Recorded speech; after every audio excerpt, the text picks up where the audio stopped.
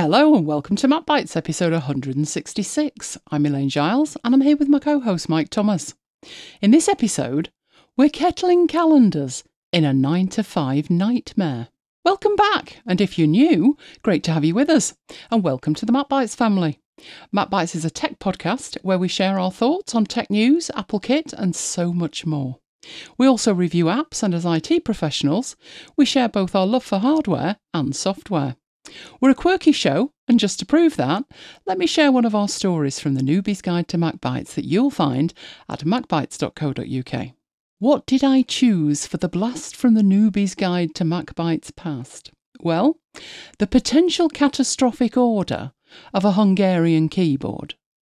Why would Mike be ordering a Hungarian keyboard? Well, your guess would have been as good as mine, but he assured me it wasn't intentional. Apple keyboards are bad enough as it is, with shiny key syndrome and hardly any travel, but I fear acquiring a Hungarian version would be the end of any interaction I might manage with my Mac. For the full sad sorry tale, check out Mac Bites episode 134, titled Biggles Niggles and the Hungarian Keyboard. So, what's been going on during our slight, hiatus? Oh, yes. Apple opened a new store in South Korea's Gangnam district. I can't even hear that word without being mentally accosted by images of Ed Balls performing to Gangnam Style on Strictly. I would say dancing, but that wouldn't fully or accurately describe it. It was genius choreography, but something more appropriate to It'll Be Alright on the Night rather than a dancing programme. In fact, I watched it again when I read this article about the new store. The choreography deserved an award. The lifts were eye-watering, just like the prices at Apple these days. I've put links to the store opening and Ed Ball's star turn in the show notes. Go on, you know you want to see it. Then, again, while we were away, there was the Italy thing. Luddites ruled for all of 5 minutes as they banned ChatGPT. It's not the tech, it's what you do with it. Like a hammer, you could make a lovely bookcase, or you could murder someone. It's not the hammer's fault. This is why you can't buy a single knife at UK supermarkets.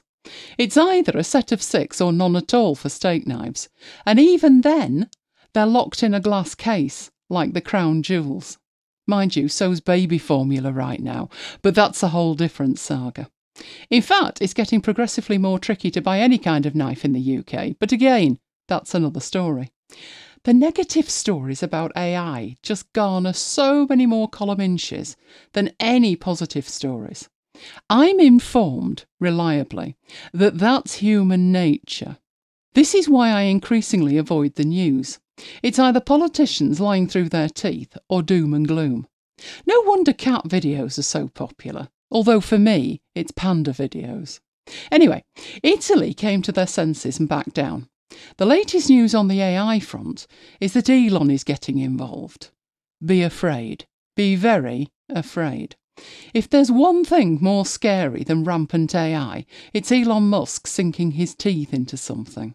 And if you think that's bad, a headline I spotted on the BBC Tech News page read, and I quote, AI language systems are quite stupid. A quote from Nick Clegg. Yes, that Nick Clegg. Our former Deputy Prime Minister. Yes, a politician. Pot calling the kettle black much. Since he now works for Facebook, I think we can see what's going on here. Meta have launched Llama 2 and announced it'll be free. It's their version of AI. I think they call that having skin in the game.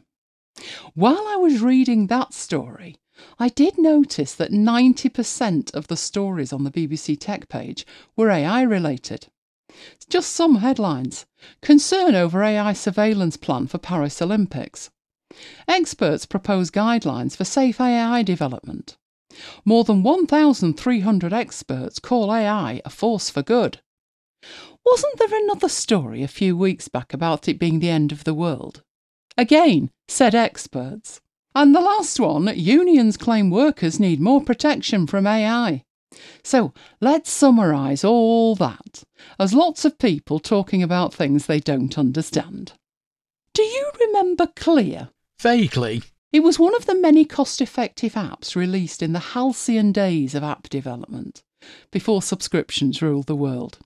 Decent apps were 79 pence, and Clear was a quirky one. It was a rainbow-themed to-do app that took advantage of the swipe-friendly interface of the iPhone.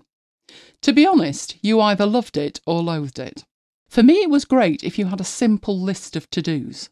But for anything more complicated, it didn't really scale well. No projects or tags or any of the other features that we've grown to expect these days. It kind of died a death, but the news is it's coming back. Real Mac have handed the baton over to another developer and it's currently in test flight beta. I do recall there were several Macbiters who absolutely loved it. If you were one of them, do let us know if you carried on using it, and if you're excited about its upcoming revival. And moving on from software to hardware, of a sort.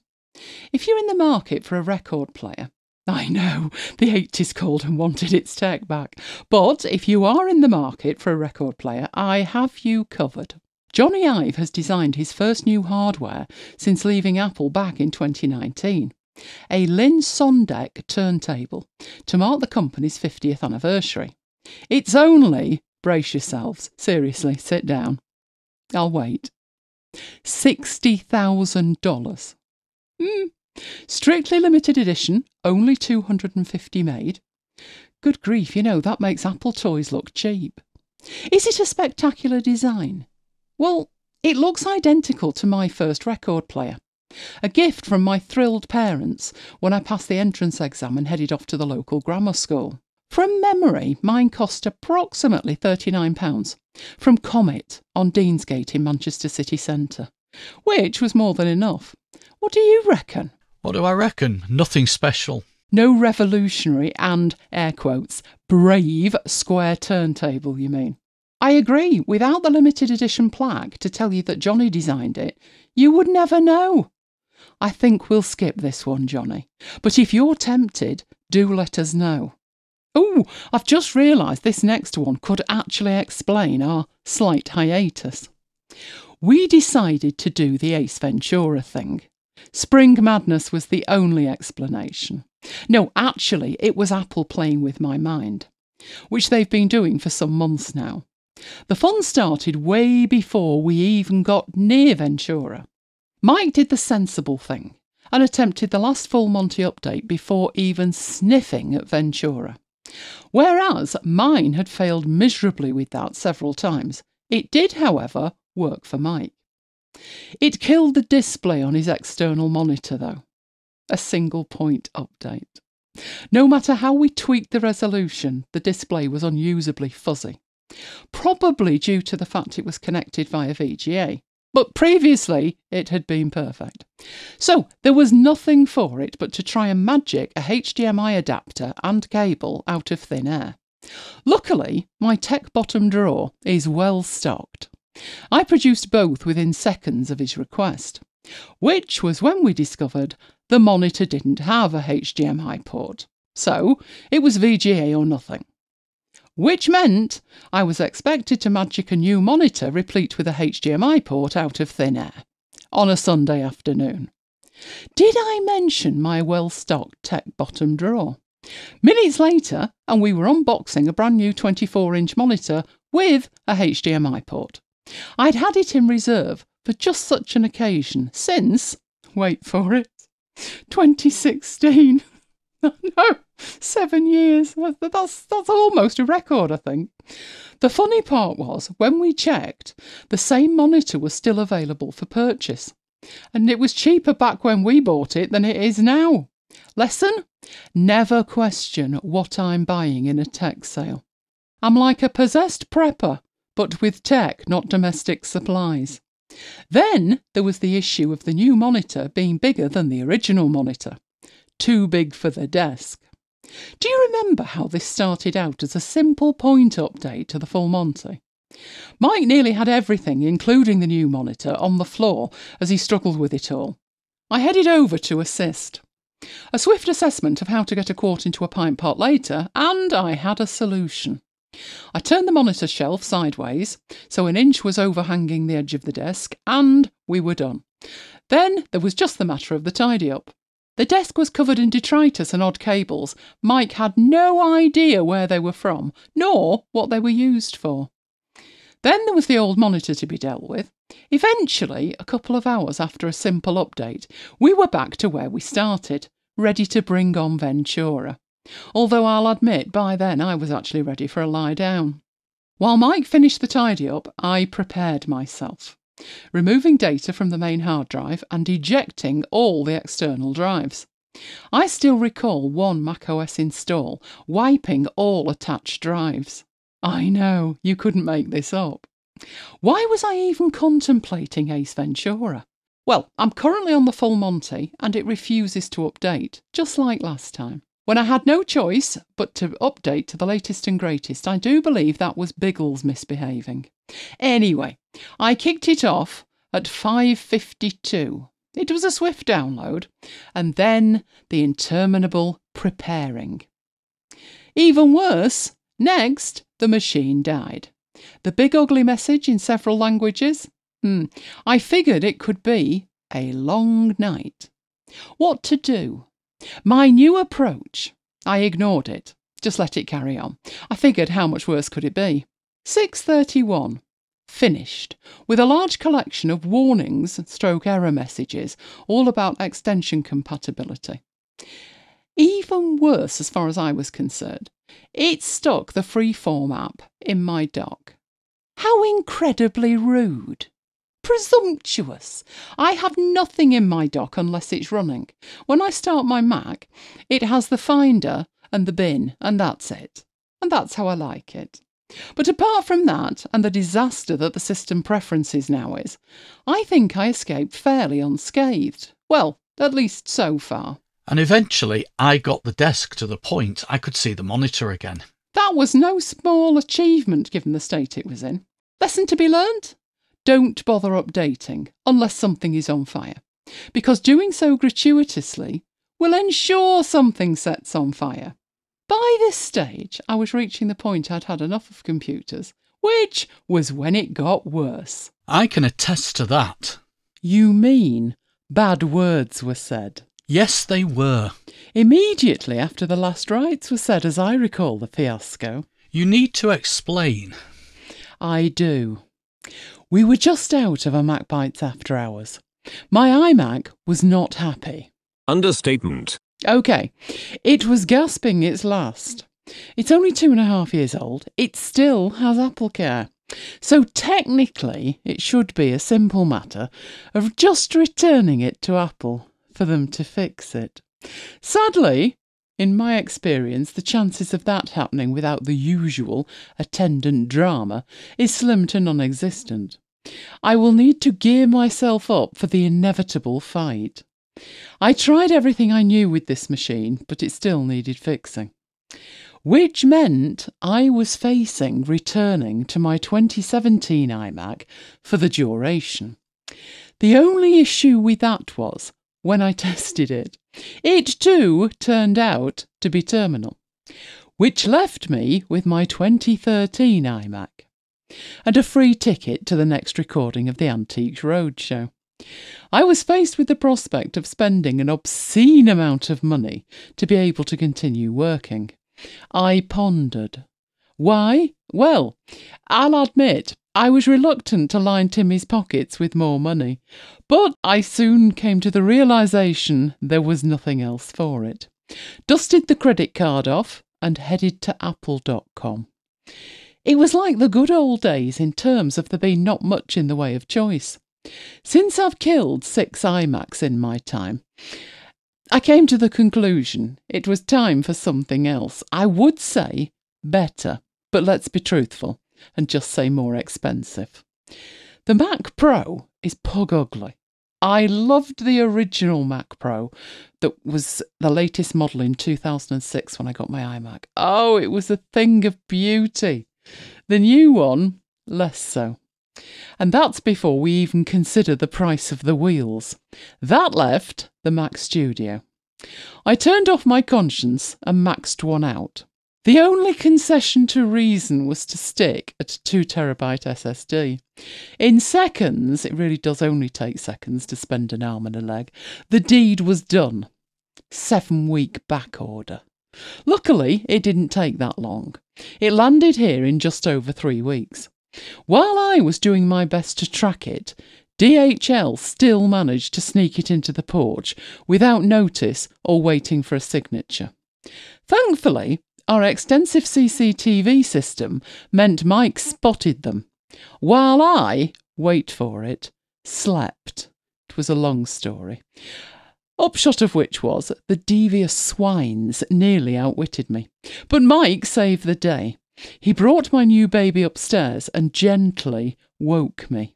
The rest of the day was spent installing and configuring my new toy. The rest of the day? You've been at it for over 2 weeks. I can't deny that. Every time I think I'm done, I think of something else I haven't installed, configured or tweaked. All of which is before you consider what's going to be lost in the transition to Apple Silicon. I would have thought 3 years was long enough to have everything sorted out. Sadly, apparently not. I've used an iTV since 2006. It's a hardware device, looks like a USB pen drive. You plug it into the computer, plug an aerial in, and you have digital TV on your Mac. You can watch live broadcasts and or record programs. Now, Elgato sold the rights to the device to Geniatech a few years back. Let's just say it could now do with some TLC. The switch from 32-bit to 64-bit was more than painful. There is a software aspect to this to make it work. So while the device itself is fine, mine must be 15 years old now. It's the software that makes it work and continues to make it work. So the new version, the 64-bit one, was a paid upgrade. Now, given that the only reason they were doing it was because the 32-bit version would no longer work, bit naughty that. But worse than that, the new version had fewer features than the original. And what was left of the features, half of those didn't work. They do have a forum and there's lots of people posting on there. But that's because you can never get a reply from Geniatech. Then, just over a year ago, so this is all before the new computer, but just over a year ago, the TV listing service vanished. Now, this was an extra paid-for service that allowed you to see what programmes were coming up in your country. Luckily for us, it vanished 2 days before our renewal was due. For others, it vanished only days after they'd paid up front for a full year of service. So that was the kind of issue you had to deal with this company. So I expected to be straight out of luck with a native Apple Silicon version for a start. I was right, there isn't one. Now, while Rosetta 2 is available, people on the forum couldn't get it to work even with that installed. There were reports it crashed either the app or, worse still, the entire system. I wasn't going anywhere near that. So I'm afraid it's RIP iTV. Likewise, Fujitsu Scanner. This feels like a saga that's dragged on for years. Oh, it is. It's been on life support for years. If you recall, they deprecated the driver. And just as I was thinking, this is making a very good doorstop, I should probably get rid of it, they randomly updated the driver. And it started working again. And it's been fine ever since. I should have known. And this waving of the green flag that Apple does, it doesn't tell you the full story.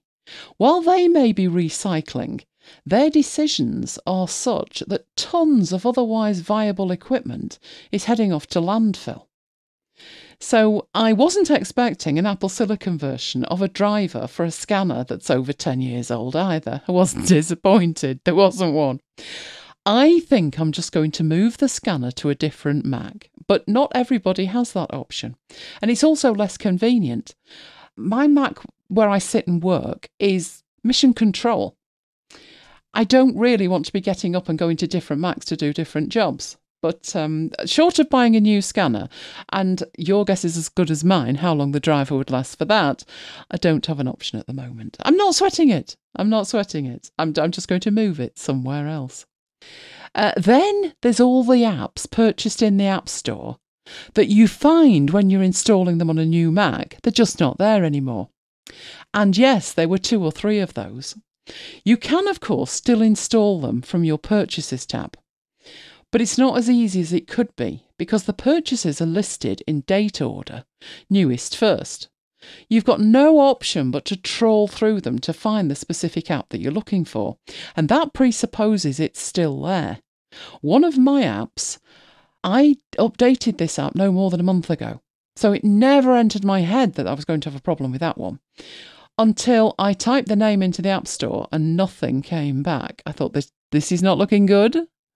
Now, I knew I should be able to get it from my purchases, and actually in this circumstance, I could.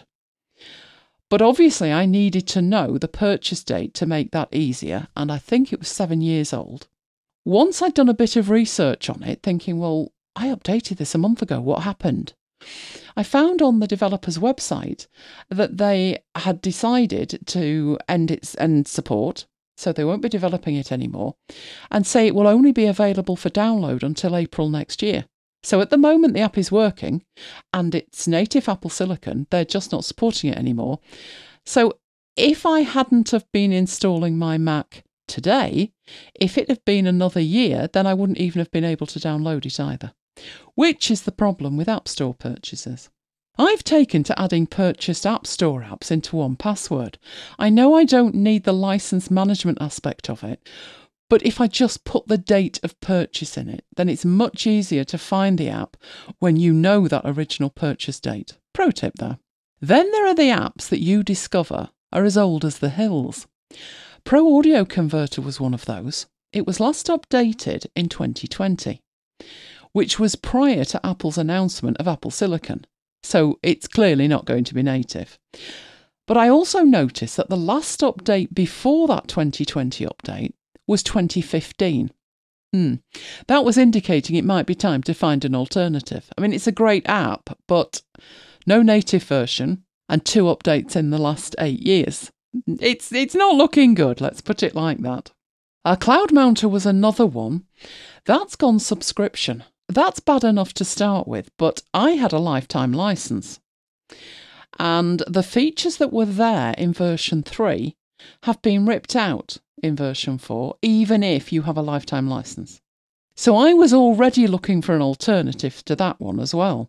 I tried Expand Drive on the iMac, and that wouldn't work correctly at all. So, I'm just not minded, although I do use it, I'm just not minded to pay a subscription when the features that I use were there in the previous version. The other naughty thing with that is, if you're installing it from the App Store, they've gone from version 3 to version 4 without putting a new app entirely in the App Store.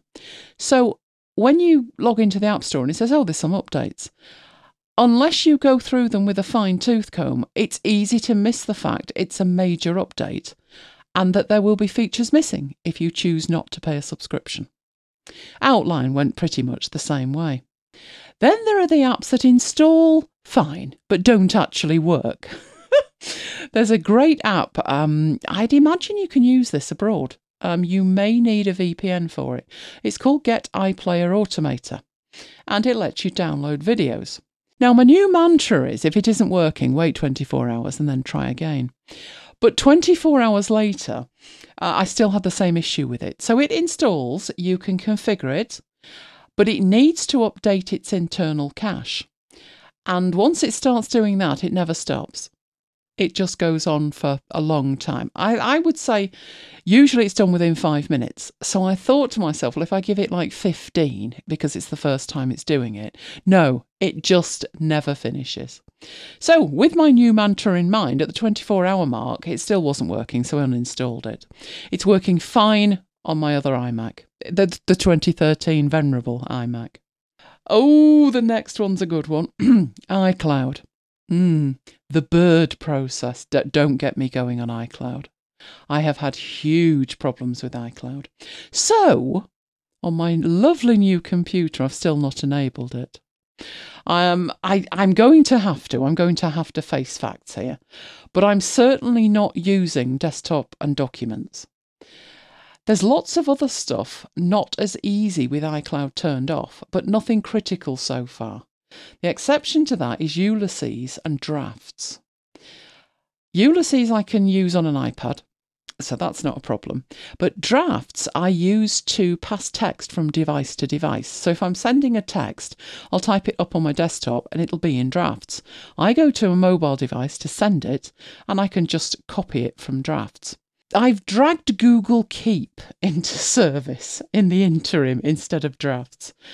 It actually works pretty well. I've got it running in a sidebar in Vivaldi, so there's absolutely nothing to install. And if I'm typing up on the desktop, all I need to do is open up Google Keep and just copy it from there. But I will sort the iCloud thing out. The reason that I've left it is I'm going to turn off as much as possible. The most annoying thing with not having iCloud enabled is that my watch isn't prompting me to log in with it. So I've actually got to type my password. My password is now seared on my brain. I have typed it in at least 500 times. But we'll see where we go with that. Then there was the hardware. Monitors I'm referring to. Obviously losing the iMac meant that I was left with only its 2 external monitors. However, luckily, just like that monitor for Mike from 2016, I had another one available. I bought a 32-inch Samsung monitor for testing purposes back in March 2022. This was back when it became clear that Apple were binning the 27-inch iMac. We tested it with my 2018 MacBook Air and Mike's Surface. It didn't really do what we hoped, so it sat on my second desk, not doing much to be honest, for 15 months. I did contemplate the studio display, briefly. Spending another $1,500 wasn't instantly appealing, I can assure you. I figured I'd use the Samsung when it arrived, and if it didn't support what we needed in terms of 4K screen recording, we'd reconsider. You can imagine my surprise, nay, joy, when it worked perfectly in any configuration we needed. I wish the same could be said of the two 27-inch monitors previously in use on the iMac. I'd been using an app called Resolutionator from Many Tricks to force those to a resolution to match the iMac 2560 by 1440. On Apple Silicon, while Resolutionator installs, and it works, these monitors refuse to go beyond 1920 by 1080. Moving windows from monitor to monitor resizes them. So if I have a window on my main screen, the 32-inch, that's a different resolution to the side monitors. When I move a window on it, it gets scaled down to it. When I move it back to the bigger monitor, it does not automatically take it back to a full screen. It's more than annoying. In the previous configuration, those windows stayed the same size. So Resolutionator is not letting me upscale anymore. It's beyond frustrating because it worked perfectly on the Intel iMac. So either it's a Silicon thing or it's an Apple thing, trying to get me to spend, that would be £4,500 on monitors. Going to need more kidneys, clearly.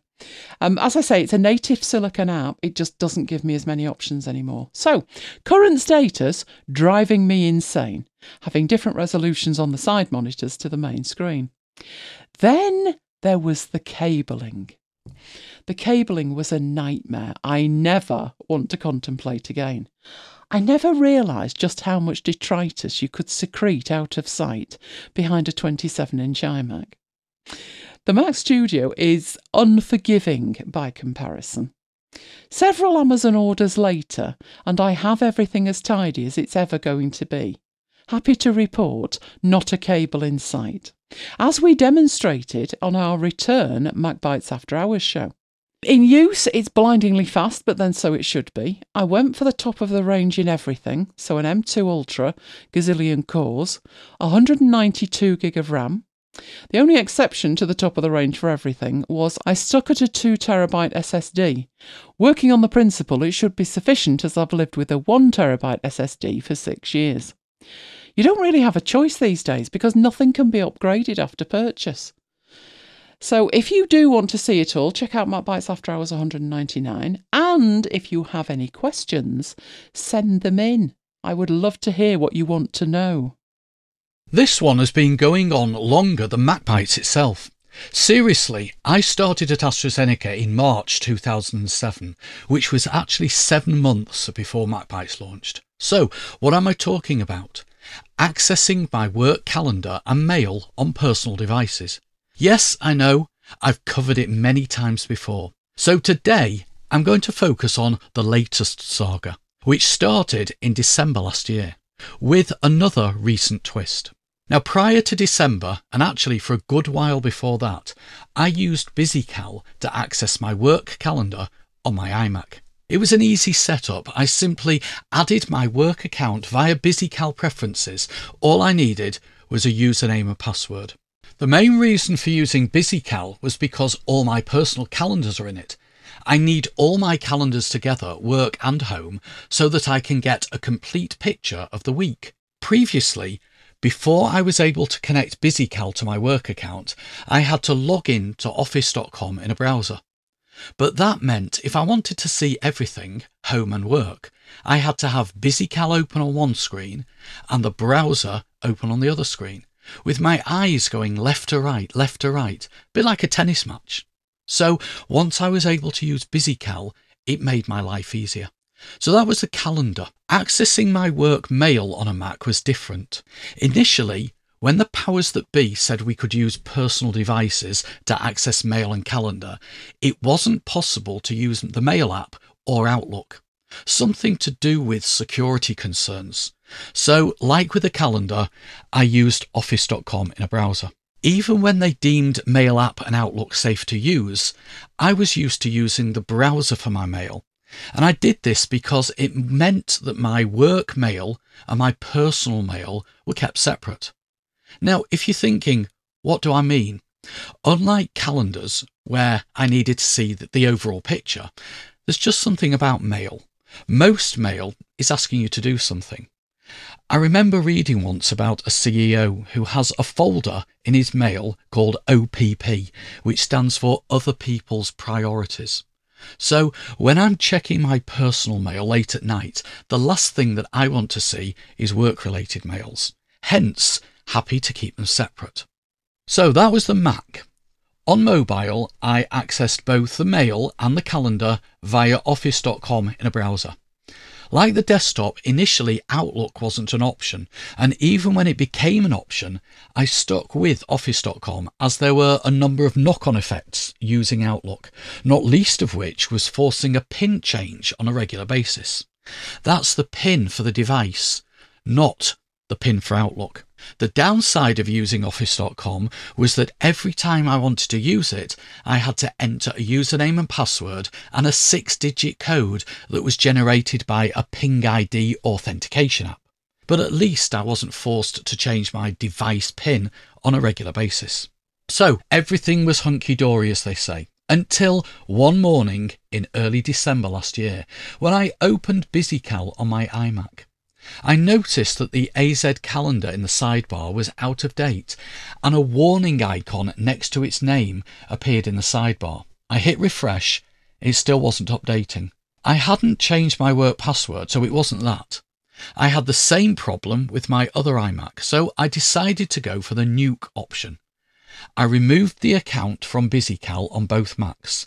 I tried to add it back and I got an error. The error said, need admin approval. BusyCal needs permission to access resources in your organisation that only an admin can grant. Please ask an admin to grant permission to this app before you can use it. As part of the troubleshooting, I decided to try and add the account, the work account that is, to the built-in calendar app. Same problem and a similar message. Needs admin approval. Instead of BusyCal needs permission, it said Apple needs permission. So I decided to leave it alone. I was coming off on a 7-week holiday in a couple of days' time, and maybe by the time I went back in January, it would be fixed, a bit like your leave it 24 hours rule. If I really needed to check my work calendar from my Mac during the next couple of days, I could use office.com. I checked the IT support group on Workplace, which is our social networking tool at work, and other people had had the same issue. The culprit was some changes that had been made behind the scenes. They'd moved from one authentication system to another. Curiosity got the better of me. Rather than leaving it until January, I wondered if Outlook would connect. Somebody had posted on Workplace saying that it should work. In fact, it was now the only authorised mail and calendar client for personal devices, hence the messages from BusyCal and Calendar app on the Mac. So I added my account to Outlook and hey presto, it connected. To get that overall picture view, I added all my personal calendars to Outlook, so Outlook became my calendar client of choice. Outlook, of course, includes mail, but I was trying to keep my mail separate. So I made the decision not to access the mail section of Outlook. Keep it closed up. Use it as a calendar client only. Continue accessing my work email through office.com and my personal mail through gmail.com. So once again, all was well with the world. Until a couple of months ago, when there were more behind the scenes security changes. This time it was changes related to mobile access, not desktop access.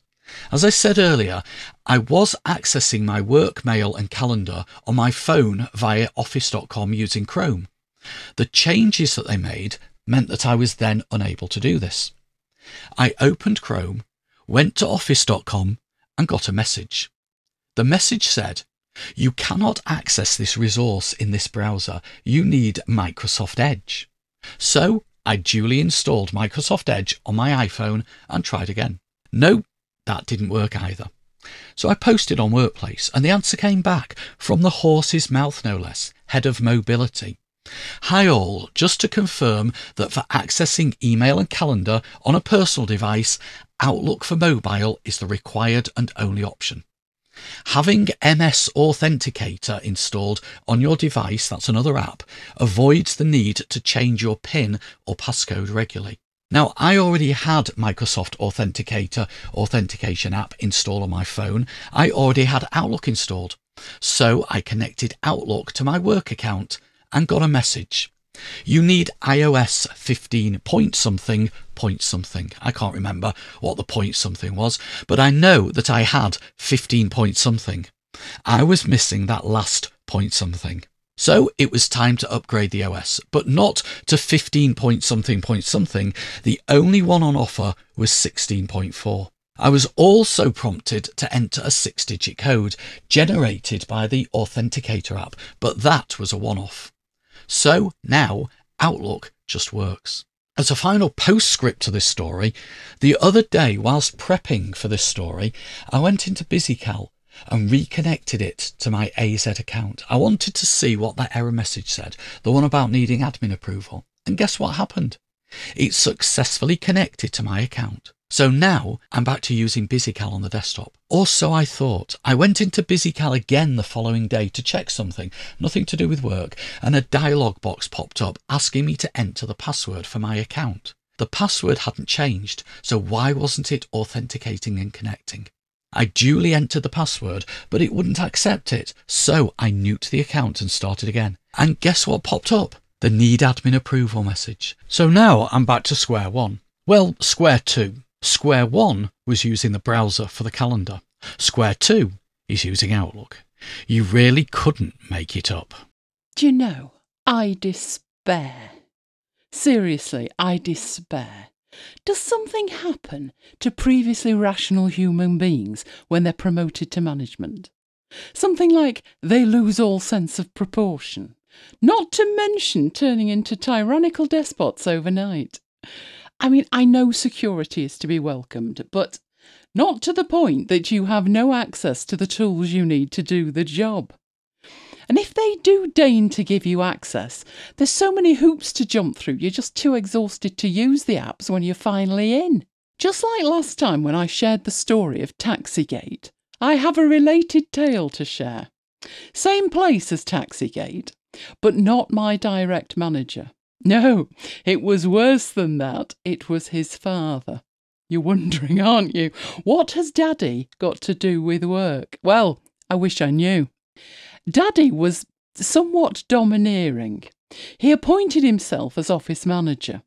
There's nothing worse than self-appointed authoritarians.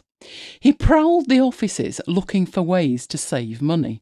Ways like turning the heating off, buying second-hand equipment that made quill pens look cutting edge, and so much more.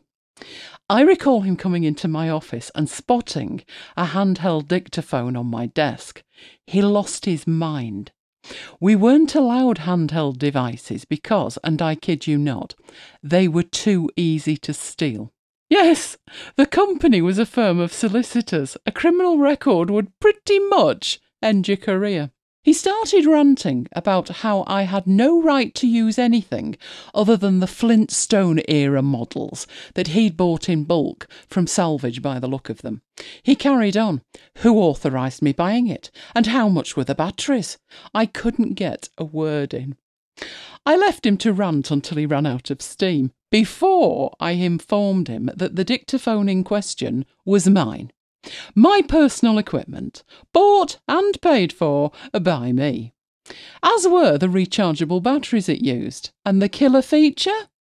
It enabled me to work while I was at court, waiting, which was 90% of your time in court, waiting.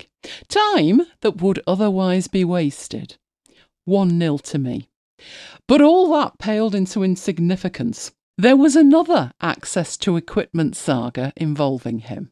I think I mentioned that despite official working hours being 9 to 5:30, we were expected to be in early to process the post.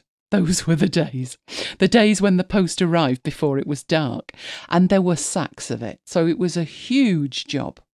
Both the fee earners, that's the solicitors and paralegals, and secretaries were involved. Some started on this job as early as 7:30. So once the post was done, it was time to stick the kettle on and have a brew. This really annoyed feisty father. He reached boiling point faster than the kettle. He seriously resented anybody taking a tea break after working 90 minutes a day without pay. He never stopped making snarky digs at everyone the second the kettle went on. One day, he'd had enough. He didn't make an announcement or anything, so the first we knew about Daddy's duplicity was when the kettle went missing. Someone went to make the morning brew, and the kettle had vanished, which was when we were all told that the kettle had been taken hostage. Its use would be embargoed until lunchtime. There was a near riot. Was a 5-minute tea break really too much to expect after 90 minutes of free work? Was taking the kettle hostage really worth the fallout? I think not. And were you party to the near riot? No, I took a flask. There's always a way, and it usually doesn't involve me straining myself. Well, that's it for this episode of MacBites. As always, we would love to hear from you. Please send your questions, comments and queries by email to thecrew@macbites.co.uk or use the contact form on the website. We also have a very active Slack chat room that's open 24/7. Simply go to macbites.co.uk/Slack and join the conversation. You can follow MacBites on Twitter, twitter.com/MacBites. You can follow me personally on Twitter at twitter.com/Elaine Giles. And you can follow me at twitter.com/ThomasMike. And you can follow me at twitter.com/MacBitesSiri. So until next time, this has been Elaine and Mike bringing you MacBites. Goodbye. Goodbye and see you next time. What are you doing? Making notes. What are you making notes about? I'm making notes about the Great Kettle kidnapping stunt. What for? I'm liking his style. You're thinking of doing the same, you mean? Well, it would be a great wheeze, wouldn't it? You'd be wasting your time. How so? Where does the kettle live, dear boy? In the kitchen, of course. Where else would it live? I know it's in the kitchen. You know it's in the kitchen. Mike knows it's in the kitchen. Even Lola knows it's in the kitchen, but the burning question is, does she know it's in the kitchen? Surely, she must do. Really? Do you have any evidence whatsoever that she even knows where the kitchen is? Well, now you mention it. So, genius, it's back to the drawing board for your hijinks.